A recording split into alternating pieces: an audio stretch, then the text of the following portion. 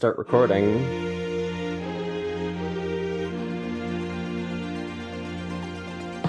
Started. All right. Who wants to count down? Yeah, let's see. I feel like... Okay, yeah, go ahead. Yeah. Okay. In 3, 2, 1.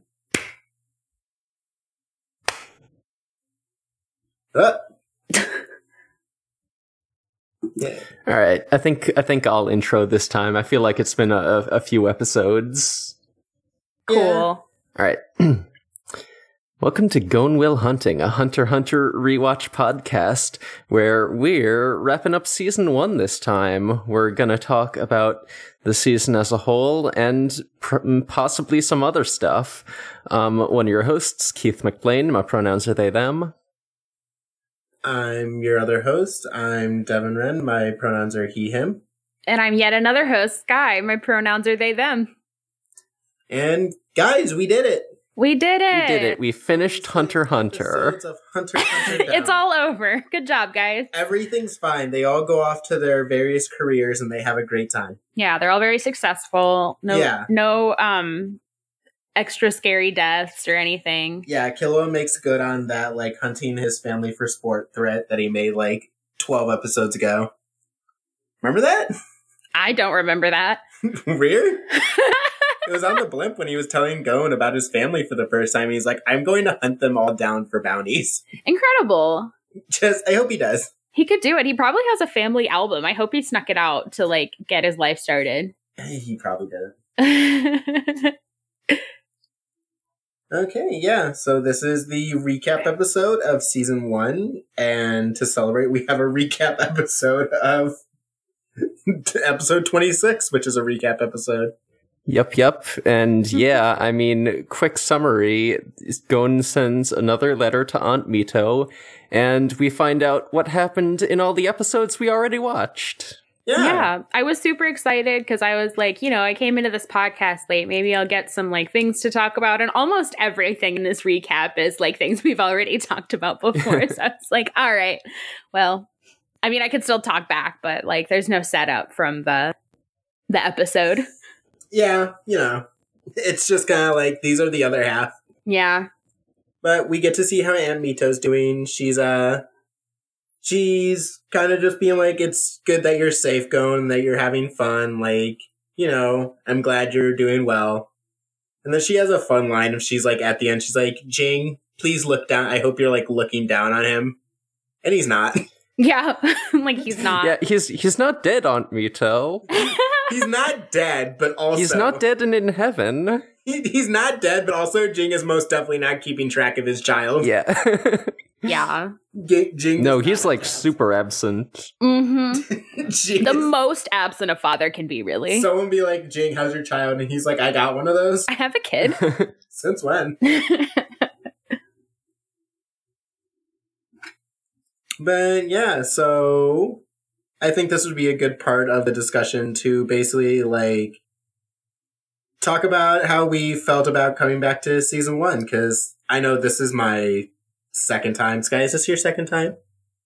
Yes. Yeah, I know my first time going through season 1, I was just kind of like, I had heard so much about the series, and I was like, oh, I gotta get to like the later seasons when like spoiler things pick up like a lot.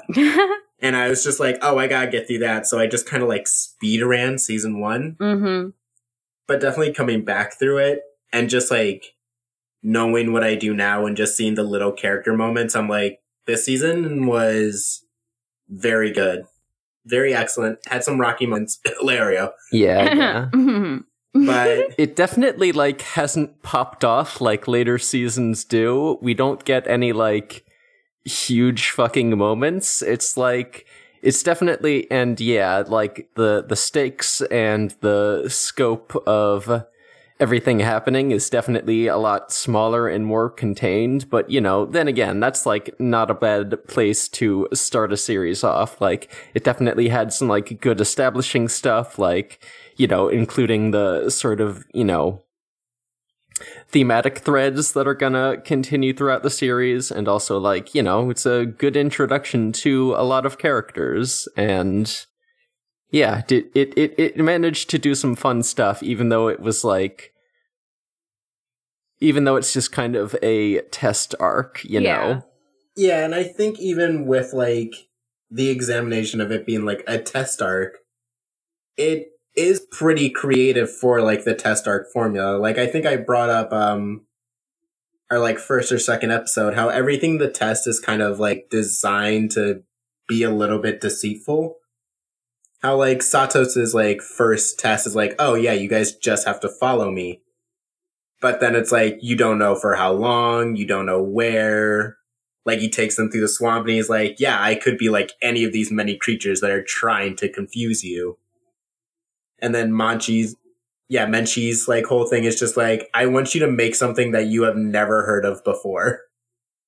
Like, all the test parts are like a little bit of like, how well do you like respond to things like not being fully told to you? It's kind of interesting because I feel like it gets more and more straightforward as it goes on, because like we have like he's there when before you even get to the test, a lot of that is based on just deception and you not really knowing like what's going on, especially like with the there's like the question path that Leorio almost fails, and then like the kills an old woman for it. The part in like the woods where like there's the brother and sister, and that's all based on deception. And then the further we get, you know, we get into like the you have to get their badges, and that's pretty straightforward. They're just like, yeah, I mean, kill each other and take each other's badges. That's fine. And then it ends with like a tournament bracket. It's kind of interesting the way it like builds up in sort of intensity, but like like less so in terms of like how much the testers are trying to like deceive you and like figure out like how your mind works by that point.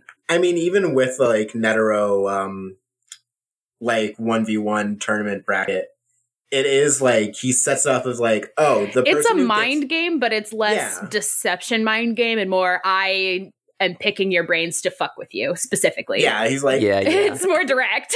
like, I am setting up Gon and Hanzo because Hanzo has no like qualms about torture and Gon will not give up. Mm-hmm. I'm making it so eventually Killua will face Gitarocker and he will have to deal with that. Yeah, and oh boy, I have like kind of a TED talk. Oh yeah, that I sort of started thinking about actually when I read the latest chapters of the manga. Like I don't know when we want to get into that because it might be like a whole thing, and it's probably going to talk about like future arcs of the series. But through questions first, like we can go through everything we kind of want to get through, and then we can have like a little spoiler discussion. Because, oh man, the manga is going places. But, yeah, especially for even, like, I have things to discuss about, like, even in future Chimera Antark. Like, what Netero does now is very reminiscent of what he does later. And I just, like, had that brain blast a while ago. And I'm like, I need to sit on this for a bit. So we can talk about that, like, after. Did you guys have anything you wanted to specifically say about, like, coming back to season 3 and, like, things you noticed? Like, for you who just know season 2 or, like... Yeah, so this is kind of the final point in the show where not the final. I think I watched through the next arc pretty thoroughly, but...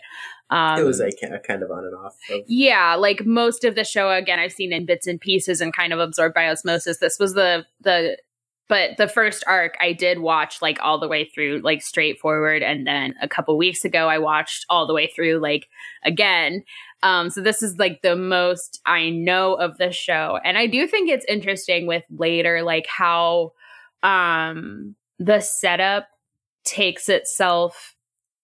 I mean, it takes itself seriously, but it is sort of presented in sort of like this is like a fun anime kind of thing. Like when Gon is learning to hunt people, like that's a fucked up moment, but it doesn't come off quite that way. It's a good foreshadowing moment, I think, with how not seriously everything else is. Like it's still kind of that like happy shonen feel. And then as it like goes on into later, it's like, yeah, no, he was learning how to hunt people, and that's messed up. Like, Yeah, it's a dark adult world. Yeah. Shown through the lens of a 12-year-old child. I just think this arc is a really, really good setup, like a good balance between that kind of like messy foreshadowing and Gon being 12 and having fun. Like, it's a really good balance, I think. Definitely.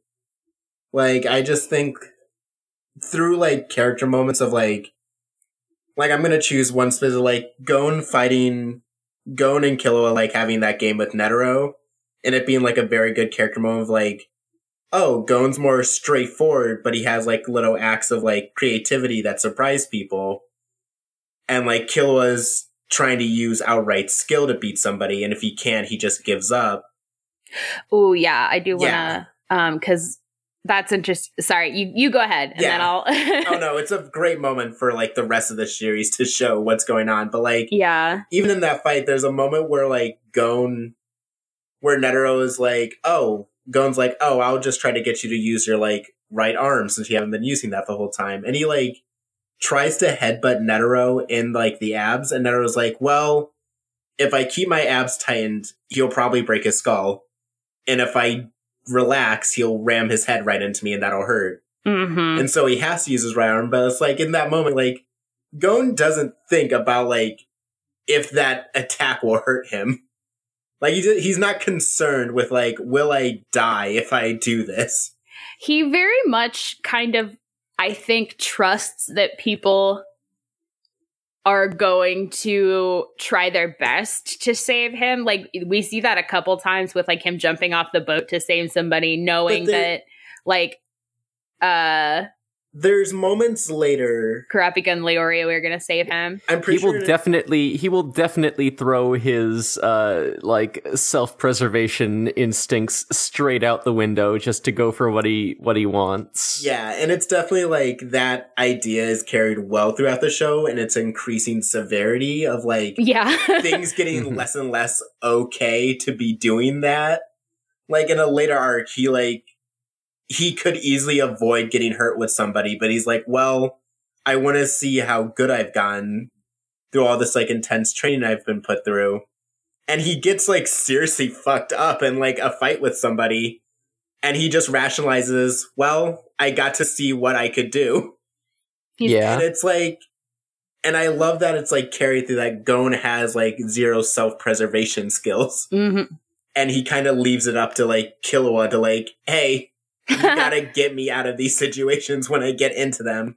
Yeah, that's a fun conversation they have later. Yeah. And I just kind of like how this show like sets up like how these characters interact with each other so early on and doesn't just kind of drop it. And like how like, Killua has his issues with his family, but it's never like, okay, now we're dropping that for now. It's always like a nagging thing that Killua has to deal with. And I just like, it's just good that the show like sets something up and then continues to go through it. Yeah, there's nothing that they really like, when they have character moments where something is explored, it's never like they grow out of it or they get over it by doing some like crazy, like thing that they're like, oh, well, now I'm over that thing. It's always like in the back of their minds informing their decisions, even if they grow a little bit from it and don't have the same reactions. It's still like, it's still informing all their decisions when they make them. Yeah, I guess I'm like putting this up against something like Naruto, where there's like a character named Neji. And he has like this whole backstory where it's like, oh yeah, I'm like a lower branch of a family I'm in. And like we're expected to give our lives for the main branch whenever expected of us. And he has like deep resentment from that. Mm-hmm. And like his arc basically ends in like the exam arc of him being like, oh, well, I guess it's kind of all right then, since like we want to do that. Like, it's like a weird ending of, like, his dad gets, like, put to death for a crime he didn't commit. But then, like, the dude's like, oh, but your dad volunteered for it, so it was all right. And he just kind of, like, gives up on that, like, resentment after that. And it's like, well, you're still, like, part of a lower branch of the family that, like, has to give their lives for, like... Yeah, remember when Killua voluntarily put himself into... solitary confinement, and that was all fine and good. Yeah. Like, Yeah. the show sets up, like, especially with Killua being resentful of his family, and it doesn't, like, have it stop after this. Yeah, it definitely does that balance of like showing you character growth while also like keeping the characters consistent, you know, which I think is like kind of difficult to do, but also like really effective when pulled off well, just because like, you know, that's kind of how character development works in real life too, just like to tie it to something, you know, in my experience, like I have a lot of social anxiety and like, you know, I've been to a lot of therapy and done a lot of work on it, and I'm like so much better now than I was like a few years ago, but I never stopped having social anxiety. That's just like still a thing. Yeah, like with the, like, especially with like Killua's family trauma, like that's a thing that you're always going to have that. It's always going to inform your decisions. You might get better at like, you know, making healthier decisions for yourself, but it's still going to inform all of them, even if the decisions themselves become healthier. Like it's very, very well done. Mm-hmm. Yeah, especially with like, I know we talk about Killua a lot, but like, someone yeah, we like, do. oh my god, I love it. Someone like even like Kurapika, like having like that thing where he's like, oh, he just seems fine and normal whenever it's like he's just with his friends. But anything that brings up the spiders, he's like instantly like, nope, I'm back into all this. Mm-hmm. Like, it's always that thing where he seems like he's kind of getting over it, but he's always like keeping that tension under the surface and being like, this is the only thing I'm here for, actually. Yeah, and yeah, we're definitely gonna have to make sure we pay like close attention to Kurapika in season 3, because that's when he gets like a lot of. That's one of my favorite arcs, and I'm very excited for it. So good. We were just talking about where the manga goes, but like from that season to where he is currently in the manga, like it works so well because you can tell like his character now being like, okay, well, I'll allow myself to have friends. I'll like make friends with people, but I still need to know my goal. And what happens in season 3 and how he deals with that when we get back to him in the manga is like, oh, this is good. Yeah, like minor spoilers for the latest chapters of the manga, like Kurapika is like absolutely the main character of it, to the point where we barely see anything of our other main 4. And like, you know what? It just, even though we're like, we've sort of put our other friends to the side, like it's still so good because Kurapika is just like a great character. And, you know, especially after like, you know, how much he's changed in I think this show is super interesting for that, because again, like I've said, I've only absorbed a lot of this like through kind of half watching, but like I think it's really interesting how we have the first season with this like main 4, and then the next couple arcs are very, very much Killua and Gon centered, and then it's cool to know that like later on we're going to get some like Kurapika central content where it's like these 4 are technically the protagonists. They are not always doing stuff all together, but I think that's cool and something that I don't see a lot personally. But we do get funny moments in the manga where like it's not that Kurapika and Leorio centric, and Togashi just kind of puts in like little things of being like, don't worry, they'll be back. Like, they're still here. like, don't worry, like, I wrote them. It's very funny where he's just like, I know you guys keep asking where they are. Like, don't you worry. The boys are back in town.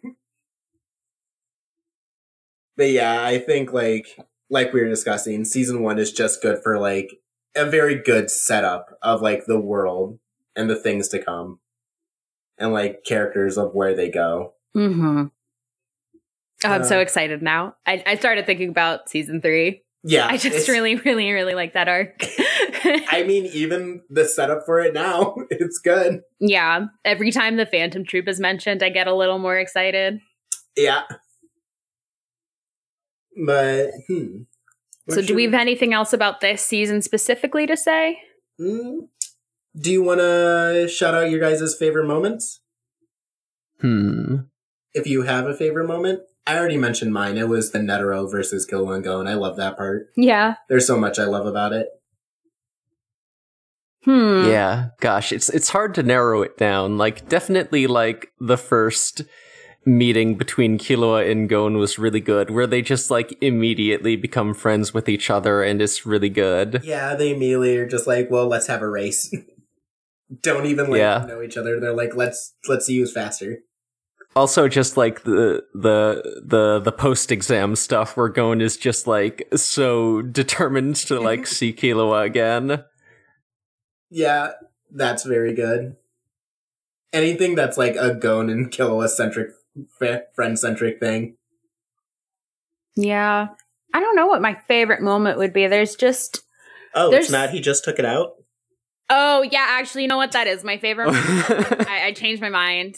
That was probably the moment my first time watching the show, like, start to finish, because, again, I had seen different parts before, but, like, that was the point where I was like, okay, I'm gonna, like, keep watching this, because that was just so incredible. Like, Killua just is, like, I just ripped it out. Like, Kurapika just being like, how did you do that? And he's like, I just kind of reached in and took it. Like, you just took it out. You see your goals and you take it.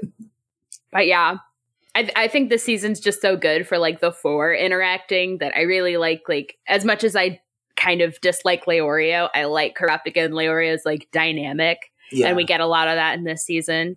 Yeah. So yeah, he just ripped it out, and then the interaction of the four would be the highlights of this season for me. Yeah. It's very good. So, I'm thinking... Questions next and then spoilers, or? Yeah, we can get into questions, because I've been mulling these ones over all day, and I don't know how to answer them. Sick. I haven't seen or heard them at all, so we'll see how that goes. I haven't either. Devin's been cagey. Yeah, I've been hiding them from you. Okay, so... This is from host of Departure Lounge, Bryant, and they asked, they're at, let me get there. Oh my gosh, I have to say this. Mr. Perezoso on Twitter. Okay. And they asked, their first question is, what Pokemon do you think the main cast would have? And I've been mulling this over. I got one character, like, set in the bag, and that's Leorio. Oh. I think he would have an Alolan Meowth or a Alolan Persian. And I need to show you, Sky. For Leorio, my brain just immediately went to, like, Krogunk. Oh, that is also good. But I just, like, does this not scream the kind of energy that, like... I feel like that's very valid for Leorio. And first you have to see Persian, too. Because when this thing evolves, that's... how I see. Yeah, here it is. That's very good. I'm looking up Krogunk right now, too, because I'm very Pokemon. Yeah, Krogunk's also very good. You know what? Actually, yeah, Krogunk works because it could be like with Brock in the anime. Whenever Brock got horny, Krogunk would just, like, stab him in the back and drag him off there. Yeah, okay, so Leorio has specifically Brock's Krogunk. Yeah, whenever he gets horny. The abstinence Krogunk. Whenever he gets horny, Krogunk runs up and just beats him up and then drags him off to be reconditioned. The Respect Women Juice Krogunk. And then... my first thought when you... God, more anime need an abstinence enforcement character. A character who will just pop in when someone's horny and just be like, no. None of that. So my first thought when you initially asked this question, and what I thought you were going to say was, like, your automatic, was that Gon was going to have Pikachu. And I know that that's very, like, just off the top of my head, but I can't think of anything else for Gon now, because Gon is, like, has such, like, Ash Ketchum energy. I would put Gon as an Eevee kind of person. Oh, you think? Okay, I was actually gonna say, I think Kurapika has, like, a whole fleet of evolutions. You know what? That is true. I think that's accurate. Later. Yeah, he would have the Eevee. Gon would have a bear Pokemon because he is best friends with a fox bear. Like a Teddiursa? I think that works well, yeah. Yeah, Gon has a casual giant Teddiursa. And everyone's like, how did you get that? And he's like, he's my friend. Yeah, let's see. Yeah, I love that. Yeah, I also feel like maybe my thought for Gon was like a Yamper. Oh, that is also good. Just an excitable little dog. Just like a good pupper. Just an excitable little dog he can constantly play with. That would also be very Yeah, and then, to go with their sort of respective personas, maybe like a purloin for Killua. Killua would love a cat that's just a bitch. Yeah. Oh, that's very good. I'm very Pokemon adjacent. I know like the first gen and that's about it. So I'm Googling all of these rapidly while we talk about them. Yeah, Killua would love a cat that's just kind of like a little snooty bitch. Yeah, I very much like that. Yeah. I skipped a lot of generations before Sword and Shield, so I have like a big gap in my Pokemon knowledge too. You're valid. I'm thinking of so many Pokemon. I'm just like, how do I give them just one? So, speaking of personas, their other question is, we did mention Gon and Killua's personas, but they asked, what would Leorio and Kurapika's personas be? I think we've already talked about Kurapika, or no, we've already talked about Leorio. He's a big stinky rat. Yeah, he's a big stinky rat man. What would Kurapika? Kurapika's the stereotypical like wolf persona. I think. I actually feel more like a bird for Kurapika, like a falcon or an owl. Yeah, that is true. Kurapika does like that lion. He does like that knowledge. He would think like, of owl is like smart and wise. Like I do like that better. I immediately got the picture of him with like the on all levels except physical, like just like that immediate flashback. He's just like, I am a lone wolf who never has friends as three people stand directly. Yeah. Kurapika has too many friends to be a wolf, even if he wouldn't even deny it, I feel like. He would just be like, yeah, these are my friends. I'm not a lone wolf. I rely on people sometimes, and that's why I'm better than fucking Sasuke. I have so many feelings on why Kurapika is so much better than Sasuke. Oh, so many. All leading back to the fact that Sasuke wasn't supposed to exist in Naruto. I carry that fact with me all the goddamn time. Lives in your head rent-free. It lives in my head rent-free that he was fully not supposed to exist. Every time you see Sasuke, you say, "Begone, thought." I say, get the fuck out of here and go to therapy. That's valid. Right? It's about how I feel about Sasuke, too. Right? You haven't even seen all of Naruto. Yeah, Naruto I've seen like 2 episodes of. You haven't seen the depths of how annoying it gets. Really, 2 episodes is all you need to understand why Sasuke sucks. Yeah, I'm kind of like I kind of feel like I get it. But I'm also like a known, I'm, on this podcast, I'm a canonical Rock Lee hater, so... Rock Lee's pretty one note, too. They are kind of like, their personalities are easy. Yeah, that's valid. So, yep, those are all our questions. Incredible. We've assigned their Pokemon. We've assigned their personas. Yep, we have their Pokemon. We got their personas. They're all good. We're doing the Lord's work on this podcast. Do you want to extend that question?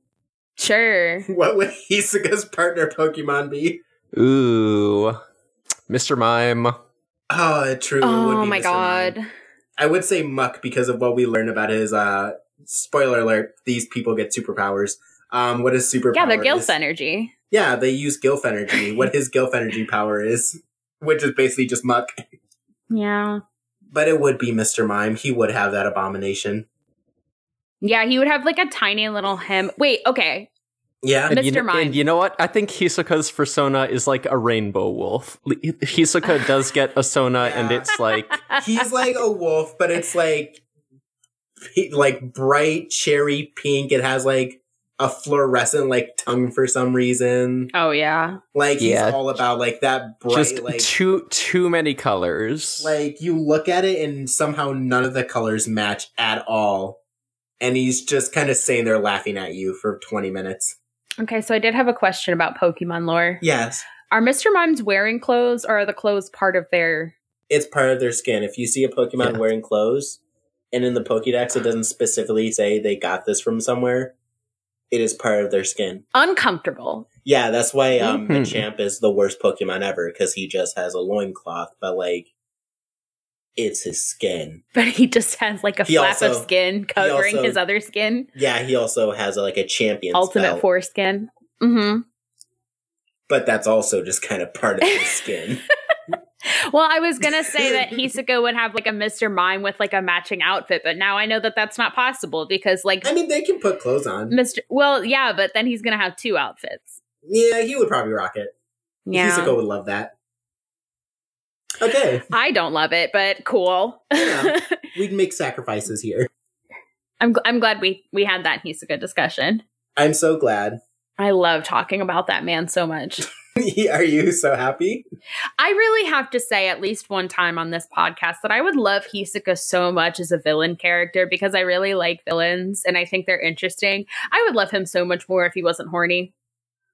He's Yeah. like, Wasn't a pedophile? yeah, he's literally so interesting and like a weird like gaslighty mentor for Gon and like his like weird affection for him. It's all so interesting and then it's horny and it's like when it's horny it's much less interesting to me. Yeah, you just take away that one aspect and he would genuinely be like super enjoyable Yes. as like a bastard villain. Yeah, he would be like the perfect, like, oh, I'm literally like raising you so I can kill you myself. Literally, he's like the best Do all like his like machinations of like pitting people against each other just because he's like, the strongest will take me on and I will make that happen. yeah. It just is immediately ruined when he's like, I think I will just come right now. Yeah, when he literally has like a whole like I still don't know what to make of that scene where he just like has a horny moment and just like At the sits in tree? yes, he just like jerks himself off against a tree and then is like, I have to kill someone right now. You know, I don't think he jerked off in that moment. That's why he had to kill somebody. I think he like, Just ultimate edging. yeah, he had to bring himself down for 5 hours. It's so long that he's just sitting there and Gon's like his bloodlust. Oh my god. And it's like, what? It took him 5 hours to bring himself down. He was working so hard. This dude's really bad at edging. Oh, he's the worst. Should get A tips from 5 that hour info. edge? That Yes. sounds really horrible. Well, he's horrible. I guess. I just really, I really hate it. Yeah, he's bad. We all Yeah. do. I think that's a perfect segue to spoilers. Awesome. Yeah. He dies. He fucking dies. Yeah, It's pretty so, cool. Gets his shit wrecked. So, okay. From this point on, it will be kind of like a spoiler discussion. So, if you don't want to get spoiled for anything, or if you just don't want to hear us anymore, Bye. We'll see you next week. you can skip to the part where we do plugs, and I'll see you next week, everybody. But this will be our spoilery section for everything. He's gonna fucking dies. Fucking fucks around and finds out. Oh, yeah. Crollo wrecks his ass. Oh, it's so funny. It's literally like, I have to show you the panel of like the starting of the fight and Crollo Mhm. just straight up being like, I'm going to kill you. He's like, Yeah. And Hisoka's like, ooh, interesting. Let's see what happens. And then he he just spends the whole dies. fight literally. Crollo does exactly what he said he would. Kroll is like, the- yeah, I did it. He like spends the whole fight running for his life because Crollo's like, I'm better than you. Yeah, so that's the starting panel, and then it goes to, I'm going to kill Okay, you. with the little heart. Oh my god. Oh, he speaks in emojis in the manga. I love manga. Yeah, you always know if he's speaking because he always speaks in emojis. Mhm. Mm-hmm. It's fucked up. I love him, except for the horny. He's so over the top. No, he fucking dies in this fight. It's fine because he comes back. Does Yep. he? Yes. Yes. It's fucked up. He literally says that right before he dies. Okay, so in this world, the magic system is known as Nen, but, Gilf energy. Yeah. He commands his Gilf energy that if he were to die, it would restart his own heart for him. Don't ask me how he does that. That seems very strange. Yeah, it's... Yeah. I kind of almost get wonder, worse like, somehow. how much is his body and organs functioning because he's like actually alive, and how much of it is just that like he's kind of just like a fucked up Nen zombie now. Zombie Hisoka theory. Yeah, I would really love zombie Hisoka theory if like someone stabbed him later and he's just like, I don't got organs anymore. He's just like, I idiot. can't die, dumbass. I'm 90% gum. You can't kill me. Like, you stupid fuck. It's all just sticky in there. Ugh. The worst timeline. God, I hate what his Nen ability is called. Can we talk about that? We can. Which one? Bungee gum or the second one I told you? The second one. You want to say Oh. that for us? Oh, you mean texture surprise? Texture surprise. Texture surprise. I hate it. Yeah, it's like when you surprising touch something and it's like, oh, I wasn't expecting slimy.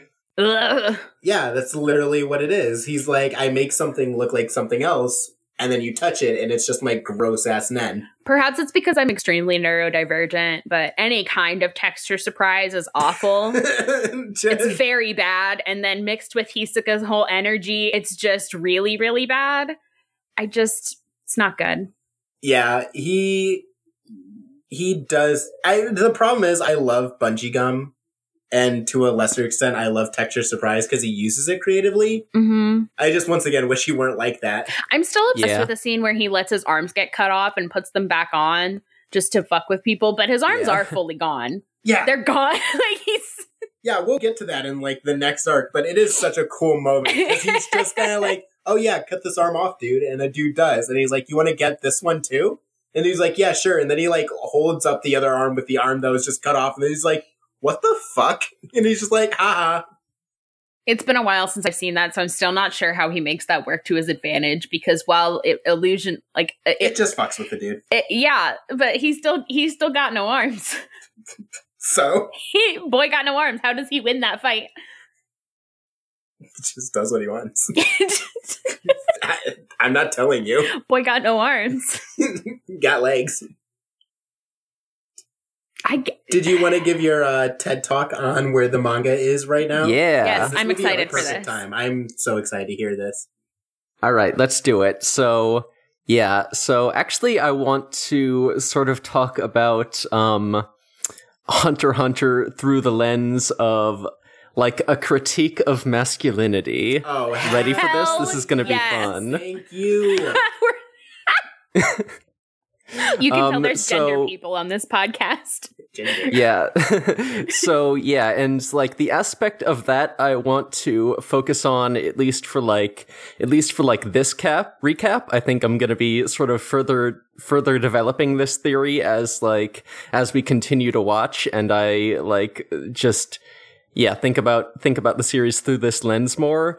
But yeah, I want to talk about sort of hyper-competitiveness as a form of masculinity, and how that is like expressed and deconstructed and critiqued in Hunter x Hunter. Mm-hmm. So yeah, like I was made aware of like this hyper-competitiveness as an aspect of like Japanese masculinity because I listened to the podcast Mobile Suit Breakdown, where like they talk about, you know, how aspects of, you know, Japanese culture and history are expressed in the Gundam series, and they talked about that there, and it's like it's something that you see in a lot of shonen anime, especially like the character wants to be the best at something that is like The very best, like no one ever was. yeah. Absolutely, yeah. That is like very much something to be strived for, if that's how you conjugate that. Close enough. Yeah. And yeah, like I want to talk about how. Yeah, I think I'm going to be talking about this like a lot, very, very deeply as we get into like Meruem's arc of the Chimera Ants, because like.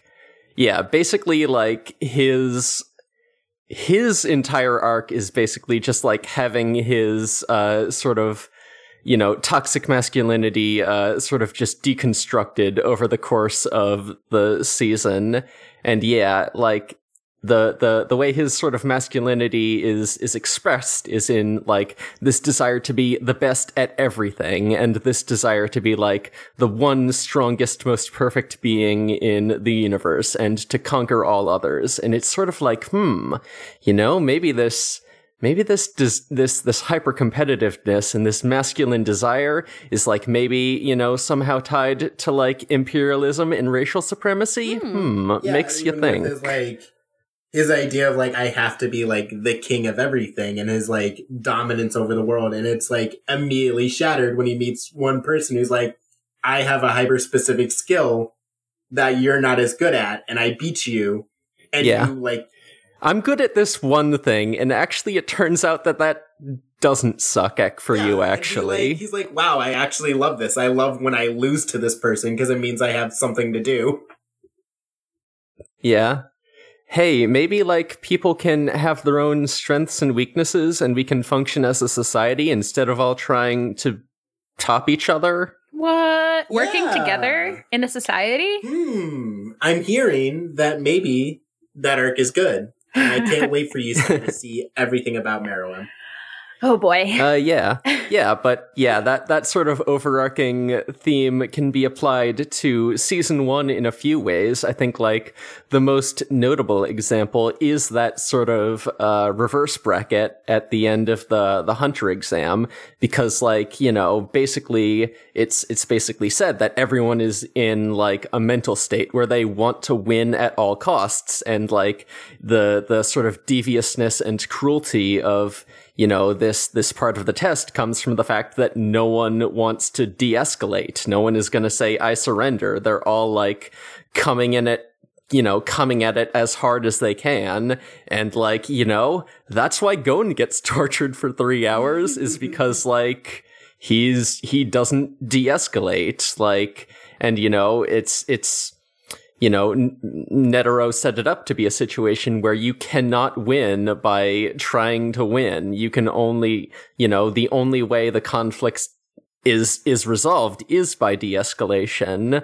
So, yeah, it's like, you can't always fucking win by like trying to be the best at everything and like trying to beat other people. And, the recent chapters of the manga made me think about this specifically, just because like, going back to Kurapika, like, he and sort of everyone else are put into a situation where they're pitted against each other in basically like a battle royale death match of like political intrigue and assassination. And Kurapika's just like, hey, I want to de-escalate this as much as possible. I want to get everyone on the same page and like establish mutual trust and like openly share information so that we can get through this with as little bloodshed as possible.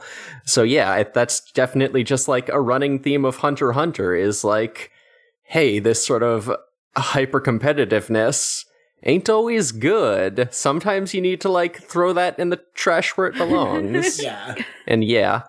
Also, I as we go through it, I want to look, there is definitely like a lot of situations where competitiveness is required, like specifically, this is the Hunter exam. Everyone is, out there trying to do their best and trying to win and, beat the competition. And I think in the Greed Island arc especially, there's a lot of elements of that too. So I think I want to, as we progressed, I want to look more at, characters' sort of motivations behind their desire for competitiveness. I know like Gon's in this arc is mainly yeah, like it's kind of hard to put it simply. It's like a desire to understand his dad. Yeah, it's a desire to like pursue an external goal, like beyond just like being competitive. Whereas Killua's is basically like, yeah, it is very sort of internally motivated. He is very much like, well, I just want to do it because it might be neat to do it and beat a bunch of people. Yeah. And especially, like, when you were talking about the Greed Island arc, how, like, that arc is very much like we are racing to, like, win this game. Yeah. But, like, spoilers, the way to beat the game is to, like, just kind of enjoy the game. Yeah, Like, absolutely. At the end, like, the way to win is like, oh, here's a massive quiz about like all the little things in this game. And the way that people have been beating it is by kind of trying to like speed run through it, like circumvent like a lot of the quests you have to do. And Gon and Killua are like the only ones to do all the quests. So they're like, oh, well, now we know every answer for this. And so it's like found out no one else can beat it. And that's how Jinx set it up, is to be like, you have to play the whole game. Yeah, and like I mentioned in a previous episode, I think like one of the best parts about Gon and Killua's relationship is that they never are like hyper competitive with each other. They never like fight to the point of like just trying to beat each other to like prove who's better. They're like, you know, the friendship is allowed to flourish because they're never put in that situation. And like, you know, as we saw with, you know, the scene with Killua and Illumi, like, you know, Killua couldn't make it in a friendship like that. He couldn't like continue to be friends with someone he like, if you know, he's not sure if he like needs to know if he can kill that person or not, you know? Yeah, it's like there is like an aspect of like they do like compete with each other sometimes, like through little games of like, oh, can I do like this little thing better than you? But it's never like I resent you for winning. Mm-hmm. Or like, yeah, oh, I like need to like prove to myself that I'm better at this than you. It's always just kind of like, this is helping bring us together. Like, this is something we both went through, and it's fun to see, like, what we got out of it. Yeah, absolutely. Yeah, because I really love that as a running theme. And we kind of talked about, like, this specific part of it a couple weeks ago with, like, Gon and Killua, but also Kurapika and Leorio, how their first thing is, like, they almost get into a fight, and then you know, Gon kind of, you know, shuts it down by being like selfless. But then afterwards, they're both just like, hey, like, we don't need to fight. That's not necessary. And they never have, even then, like, they're not really like, well, I guess they kind of are protagonists later, like main protagonists. But like, it's cool that like throughout this, whenever there's like a friendship like that, it's never really like who's the best, except for like Hisoka, who has that with all of his relationships. Yeah, like that's definitely a huge thing for Hisoka too. He does have that. He is like almost completely motivated by like you seeing who's the best. by that hyper competitiveness and like that desire to fight and to prove himself against strong opponents, like to the point where it's fucking perverse. Yeah, it's and perverse, yeah, that's just like that is like an interesting expression of that hyper masculine hyper competitiveness. Mm-hmm. It's like perverse, and it's like threatening to his own like body, because he's perfectly like, we talk about how he fucking dies against Chrollo. Like, he's willing to die. He's willing to lose limbs just for this idea of like being on top and beating somebody. And like earlier we talked about like with Gon, where he's like, I have to see how good I am. I have to put myself in danger. And like he gets fucked up a lot because of it. Like, yeah, that masculinity is like harmful and often self-harmful, you know? Yeah, just this idea of like, I need to like show how good I am and be the best at something, and it being like, well, you need to know how to pick your fights. Like, you need to know when something's like, okay, maybe we can find another way to solve this. Yeah, it's good. I like how the show like doesn't reward the idea of like harming yourself. Like, absolutely, anytime it happens, especially like we will get to a moment where it's like very not, it's bad. Very not good. Yeah, but like, anytime it's like, oh, I will put my body on the line to like achieve this thing, it's immediately like, well, no, you idiot. There was always something else you could have done. I'm interested to see how that plays off with Kurapika. I don't know if we've really gotten anything about that yet.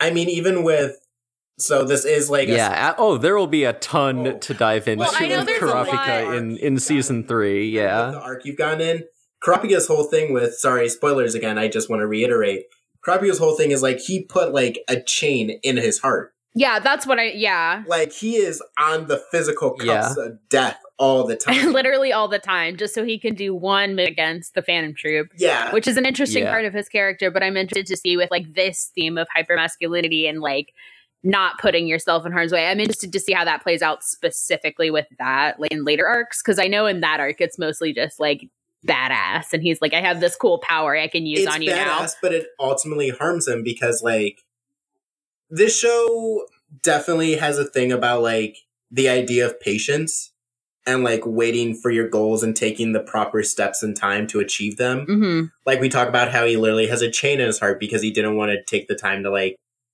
train and, like, become stronger the normal way to fight, like, the troop.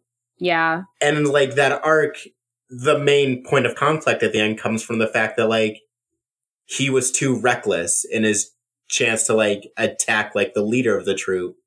And for that, Gon and Killua both have to, like, sacrifice themselves and get captured and put themselves in harm's way. Like, there's really a scene where a character we meet later, Melody, says, like, you have to be patient. You have to, like, think about your goal and, like, be patient about it. And Karapi's like, I know. And Melody's like, you don't. Like, you literally don't, though. You've been doing everything as rushed as you can. God, I love Melody. Yeah. And it's like... Melody is one of my favorites. I fucking love Melody. And it's something to say that, like, characters who rush into goals, who, like, try to circumvent things as much as possible, it always backfires on them. Like, we talk about Greed Island, like, the whole point of the game is to, like, take your time with it. Mm-hmm.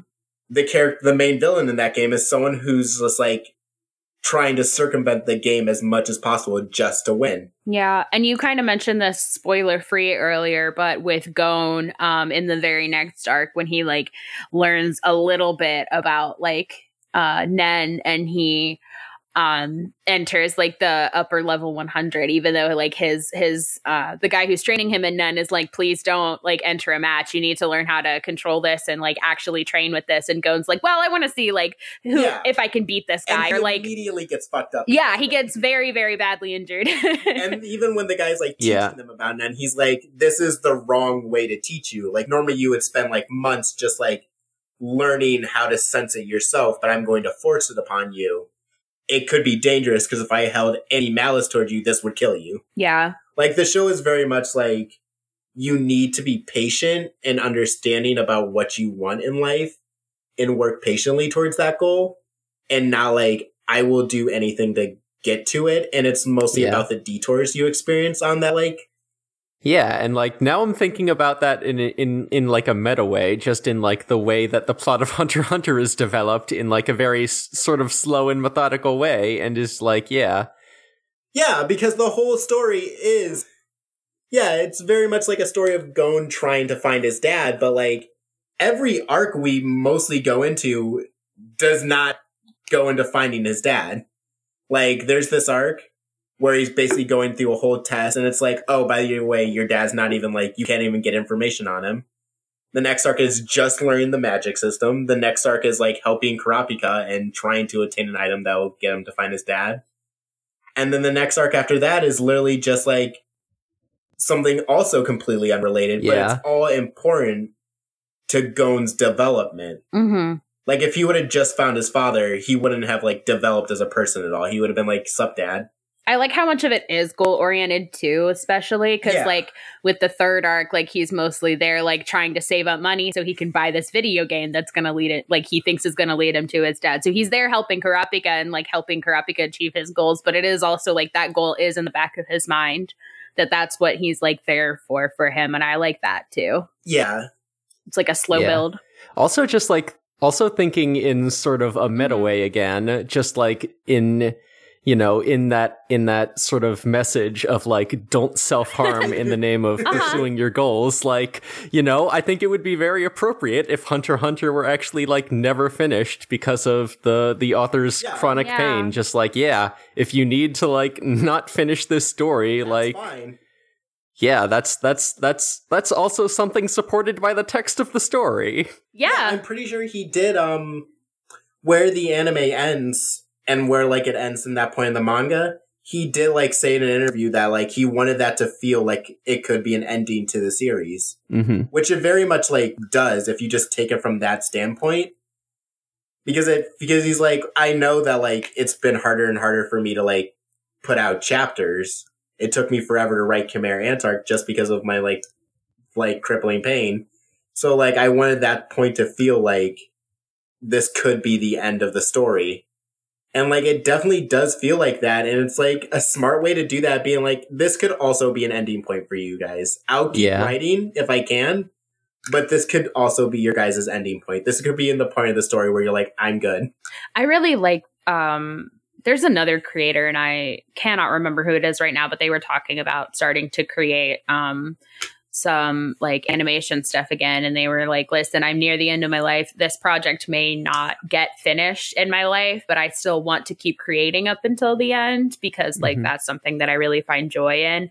I really like stuff like that, and that's very cool for this. Miyazaki? Could have been.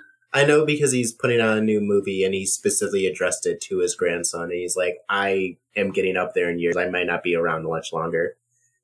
It could have been. It's very bad, but it was like maybe a year or two ago, like on Tumblr, I saw this gift set of like, and he was just talking like I'm nearing the end of my life. This project may never get finished, but I'm going to do this project. And after that, I'm going to start a new project until like I can't start projects anymore. And, I think that's really cool. And then I think, like with this creator, with this work, it's really cool to have like this, like, this is the end, but I'm going to keep working on it. And I'm not going to put myself in harm's way to finish things. So this is the ending that I want, like for my series, for myself. But for me, I'm also going to continue working on it because it's something that like there are things unfinished in it, which I just think that's cool. Yeah. Yeah. It's definitely like a smart way to write this series. It's like I'll like, if I finish it, I'll finish it. If I don't, I don't. Mm-hmm. Yeah. I still hope we do get more, though. I'm really digging the current arc. I'm like, I want to see more of it. I like, every time I like go back into it, I'm like, oh man, maybe there'll be another chapter this time. Yeah. Maybe I'll get more of all this. Like, it's already gearing up to be so long. A lot going on. Mm-hmm. It's already. I have absolutely no context for this because I have difficulty reading manga because, again, I'm very neurodivergent. Yeah, that's fair. But that's fair. But yeah, it's very much a series of like, he has a vision for like how he wants to write this story. Mm-hmm. And I'm glad it carries through.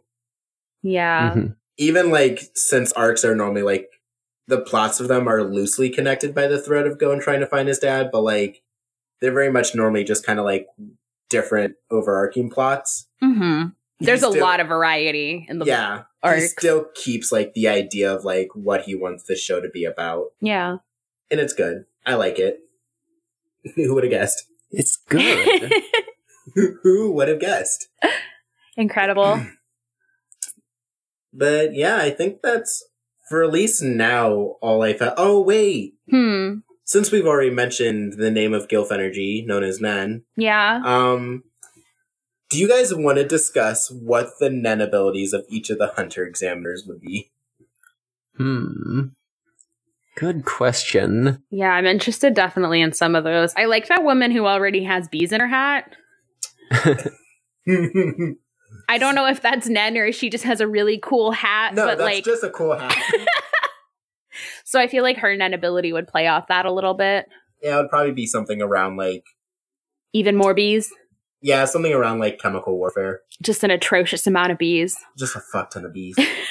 I feel like Satotsu's power would probably just be something like really sort of complicated and obtuse, you know? Oh, yeah? He's like a fancy lad. I feel like he has like a fancy hyper-specific power, like... That's how he hides his mouth. Yeah. Like, I don't know, maybe he summons a tiny horse and, you know... And depending on the speed that tiny horse runs, he gains a different power, you know, between you know, trot, gallop, etc. Yeah, he just, like, summons something completely weird, and he's like, yes, this is my Nen ability. And then it's like 5 pages of like the manga explaining. Yeah. And you're like, cool, I got none of that. Awesome. And if he rides the tiny horse, then, you know, then All hell everything breaks completely loose. fucking changes. Yeah. He gains his secondary ability. I'm thinking Buhara is simple. He probably is like, his stomach can handle anything he eats. Yeah, I think he's got bottomless stomach powers. Yeah. I'm wondering what Menchie's would be, because she's very good with those knives, but I don't know if it would tie into her ability. Yeah, I had a small theory. I feel like Menchie is probably just an enhancer, you know? Yeah, she seems straightforward enough that she'd be like, I make these knives even sharper than before. That's very Yeah. true. I had a fun theory that she like can just kind of chop things up into like all the, you know, like steaks and ribs and stuff like that. Like anything that she attacks, she can do that with, but like including humans. So it's Yeah. like a good like combat power, but also just like she can prepare meat really good. Yeah, meat core. Yeah. Flesh core. We have to talk about the little pervert that runs the prison of Trick Tower. I don't know his fucking name. I'm going to look him up real quick. But he's just like, he's so forgotten with all the examiners because he never says a thing except in Trick Tower. Yeah. I feel like he has like some pretty strong illusion powers, but they only work in a room that he's like taken hours to prepare beforehand. I feel like that sort of fits in with his whole dungeon master His deal. name's Lippo, and like, yeah, probably something involving like if he has a certain building, he can change the rooms in it. He can cause you to Yeah. just be lost in there forever. Spiral core. Yes. Fucking gross little prison master pervert dude. Yeah, a little bit. Yeah. And I won't speculate on Neteros because we learn it later. But You should tell me though. Jojo. That's all I'm telling you. That doesn't help either because Yeah, I refuse exactly. to watch JoJo. Exactly. But when you get to it, you'll be like, oh, okay, yeah. He has a stand. Yes. Honestly, I feel like you're smart and valid for not watching JoJo. Yeah. It's a bad series. I It's tried, one of but those I things- couldn't make it through. Yeah, I really enjoy looking at the fashion in them. Devin and I have had lots of conversations about like, you know, like just the different outfits that they all wear because I think can't those are believe you neat. hate the cow print outfit. The cow print outfit is awful. I hate that turtleneck. Kind of comes up over his head. It's like a hoodie, but also not. It's really I will bad. send you a picture of it, Keith. I will. It's truly something. But yeah, the show is too much for me to watch. There's lots of themes that I can't handle in a media, but like it's the fashion is quite something. Yeah, but that's his power. You will get to it when you see it. Can't believe he just has a stand. What's Beans' power? Oh, good question. Yeah. I mean, is it just illusion? Is he just a normal dude and he just likes looking like a bean You know, all the time? I want to believe that he's just like that. He just lives like that. That's Yeah. valid, and I do like that more actually. I don't know what his he doesn't do much except give like speeches, right? yeah, I'm trying to figure out what his power would be. I wanna figure this out. Found an image of this awful cow print man. Maybe he has like I'm mostly thinking of My Hero Academia now, trying to think of quirks that I can like Supplant to. that I can co-opt. You know what? I feel like he just has like a transmutation power where he can just like point at like any small object and turn it into being shaped like his head. Like just points at a lamp, now it's a beans lamp. It's a You know bean what? lamp. Yeah, he turns things into beans. Beans is not his name because of like what he looks like. It's a warning. It's a one-hit kill. He doesn't like. It's a fucking threat. Yeah, no matter who you are, if he points his finger at you, you will be a bean. It is a warning and a threat. Beans is the real president of the Hunters Association. Netero think he is. I like that. Yeah, Beans is nice. Maybe the bean choir under Mrs. Zoldyck's under her dress. That's like his victims. Yeah, they're stuck there forever. The Zoldycks fucked around and found out. That's why they don't mess with beans anymore. I like the idea that they were Zoldycks. Like, those are just other, like, of Killua's siblings. Yeah, he actually had like 20 siblings. They all had run-ins with Beans. Beans pushed open 7 of the testing gates and was like, you want to fucking die? Man, remember how the Zoldyck family used to have cousins? Oh my god. Remember all the other Zoldyck family members? We don't talk about them anymore. I can't believe we discovered the real Zoldyck family secret. We've discovered the deep, dark secrets of the Zoldyck family. Assassination, old news. We've all seen their faces. But Beans. But the Bean Choir.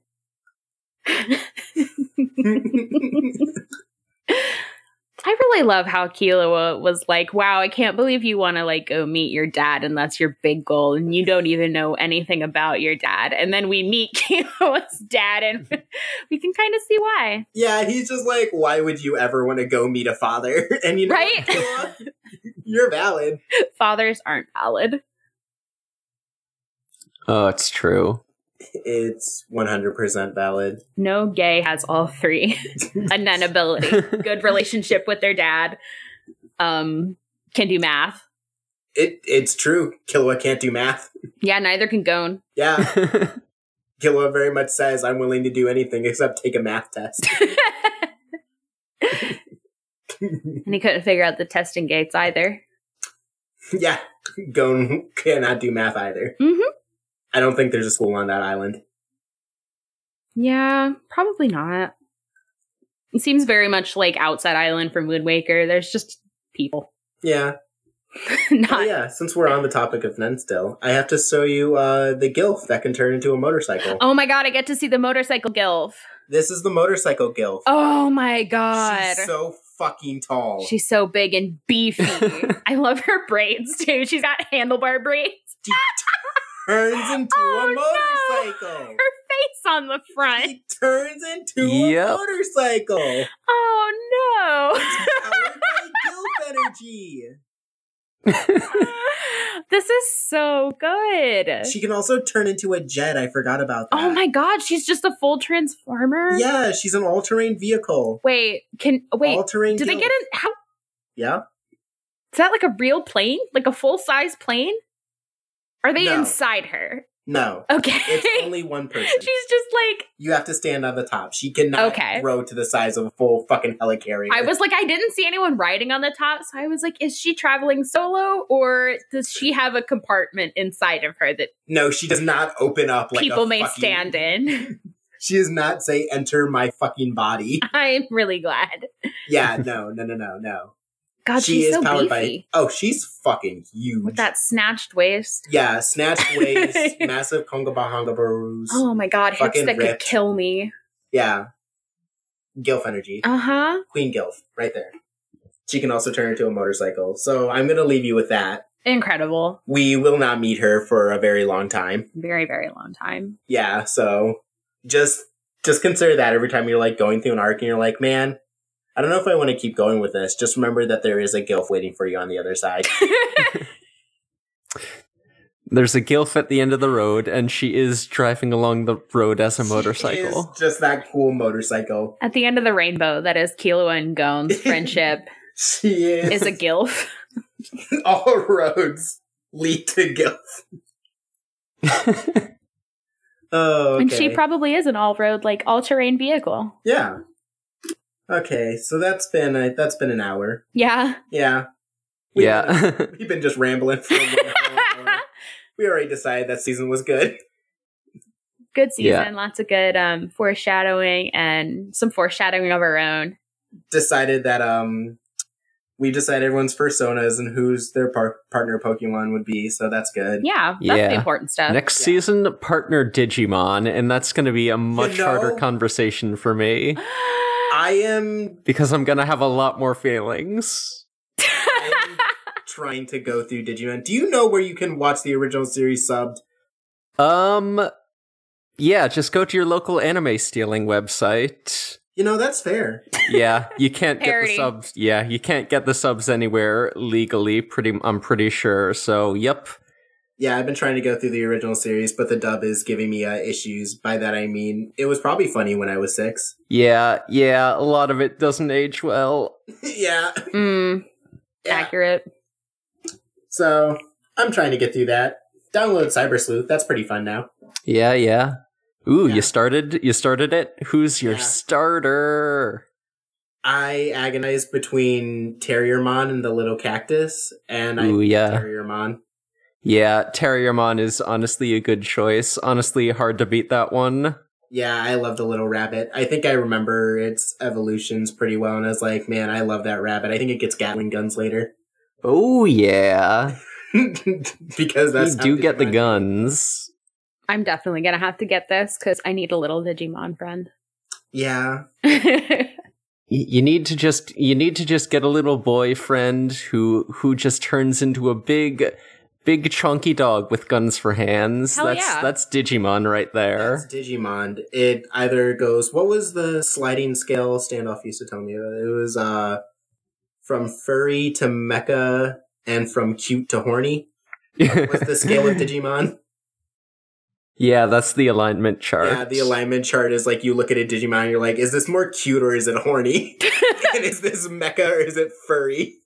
I made a pretty good Digimon alignment chart that I will show you at some point, but the axes are let's see, on the y-axis you've got anxious, dumbass, and wholesome. Yeah. And on the x-axis you've got has a crush on their partner, baby with secret blood rage, and lotso trauma. Oh, I think I saw that the other day. Yeah, that was very good. Incredible. Yeah. I can't wait to get into more Digimon. I just know the series gets whack. I love Digimon. It whips. Yeah. It's so good. That was one of the things that I haven't been into since childhood, but I'm definitely down to get into again. Yeah. I feel like Tamers definitely holds up the best out of any season you're likely to have seen as a child. It is legitimately fucking fantastic. Yeah, Valid. I can't wait to get to Tamers and the Digimon that turned a whole generation into furries. Yep. I mean, The only Hey, one controversial take. I had Canon Renamon as Arrow Ace. That's just me. This is I mean- also, that's completely off topic. Are we gonna end this? Yeah, sorry, we're gonna go. We're just kind of talking now. Are we podcasting anymore? I'm not sure. I think if we're podcasting not- recording, it's podcasting. Yeah, it's podcasting. Not Yeah.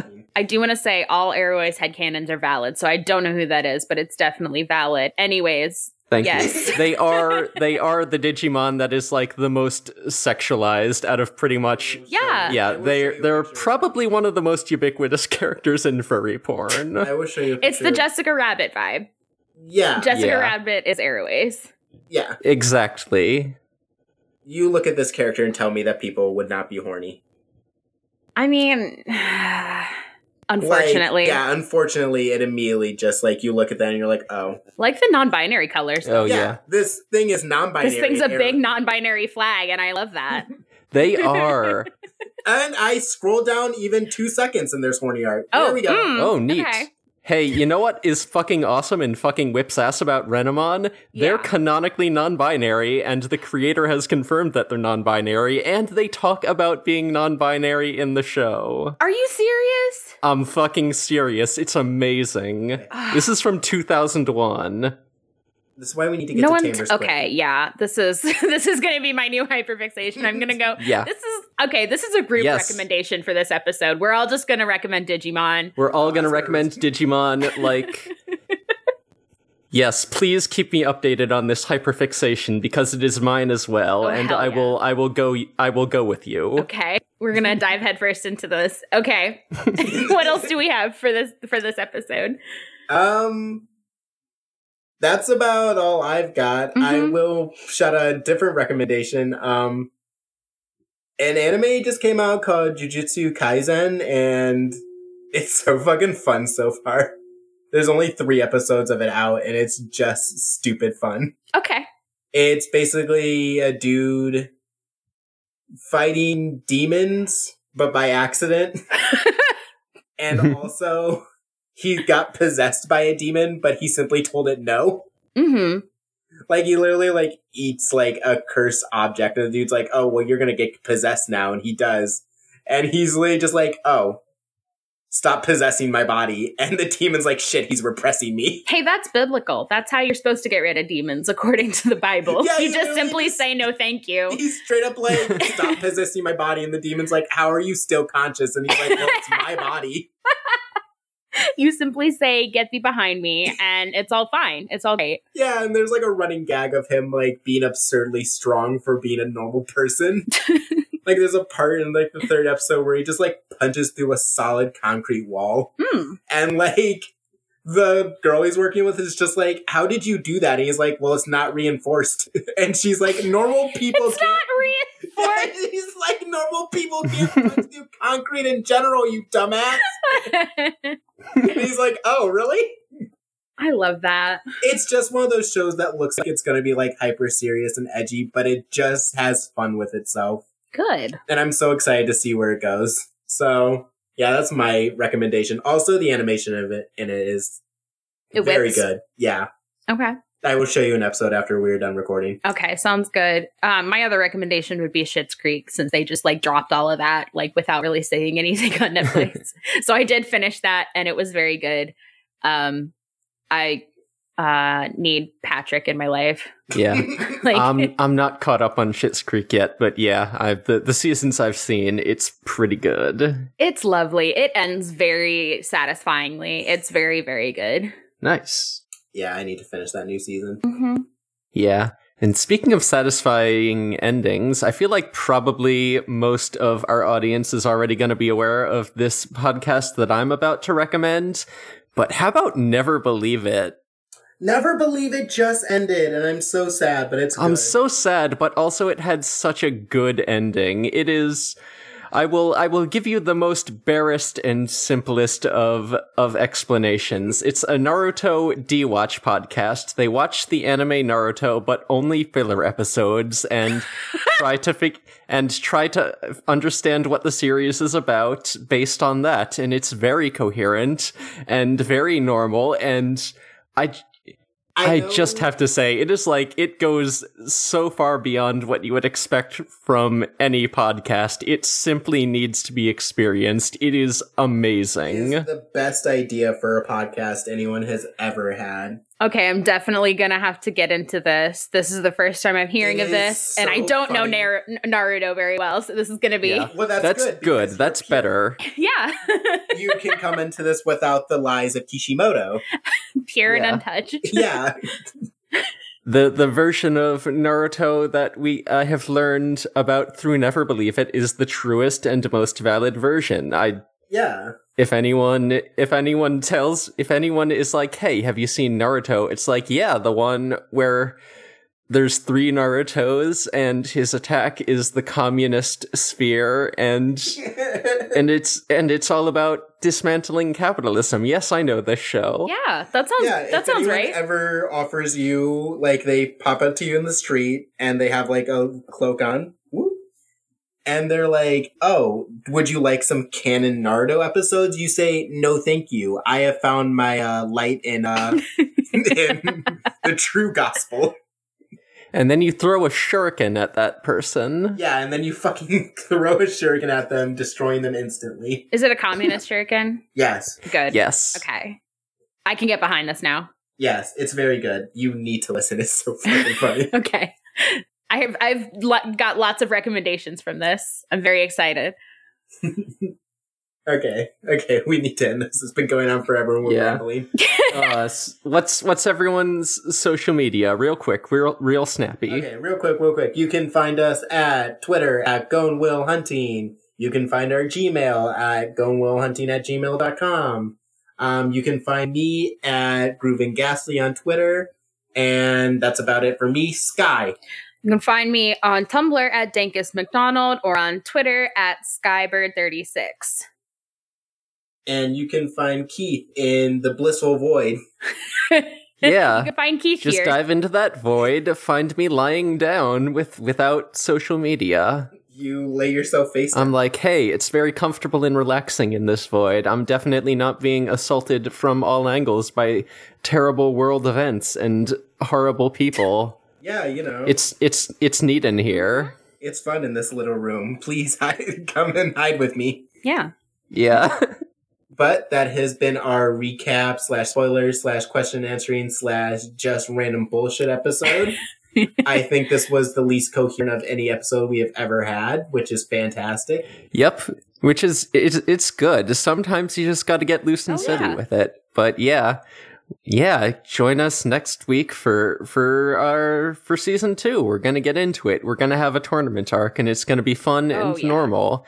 But until then, as we teeter on the edge of season 1 and get ready to dive into that unknown water, which we just spoiled a lot of, I feel like. So it's not that unknown. We're just gonna plug our nose, take a deep breath, and say to all of you, Goodbye.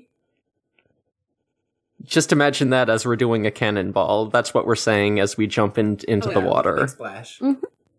Goodbye, everyone.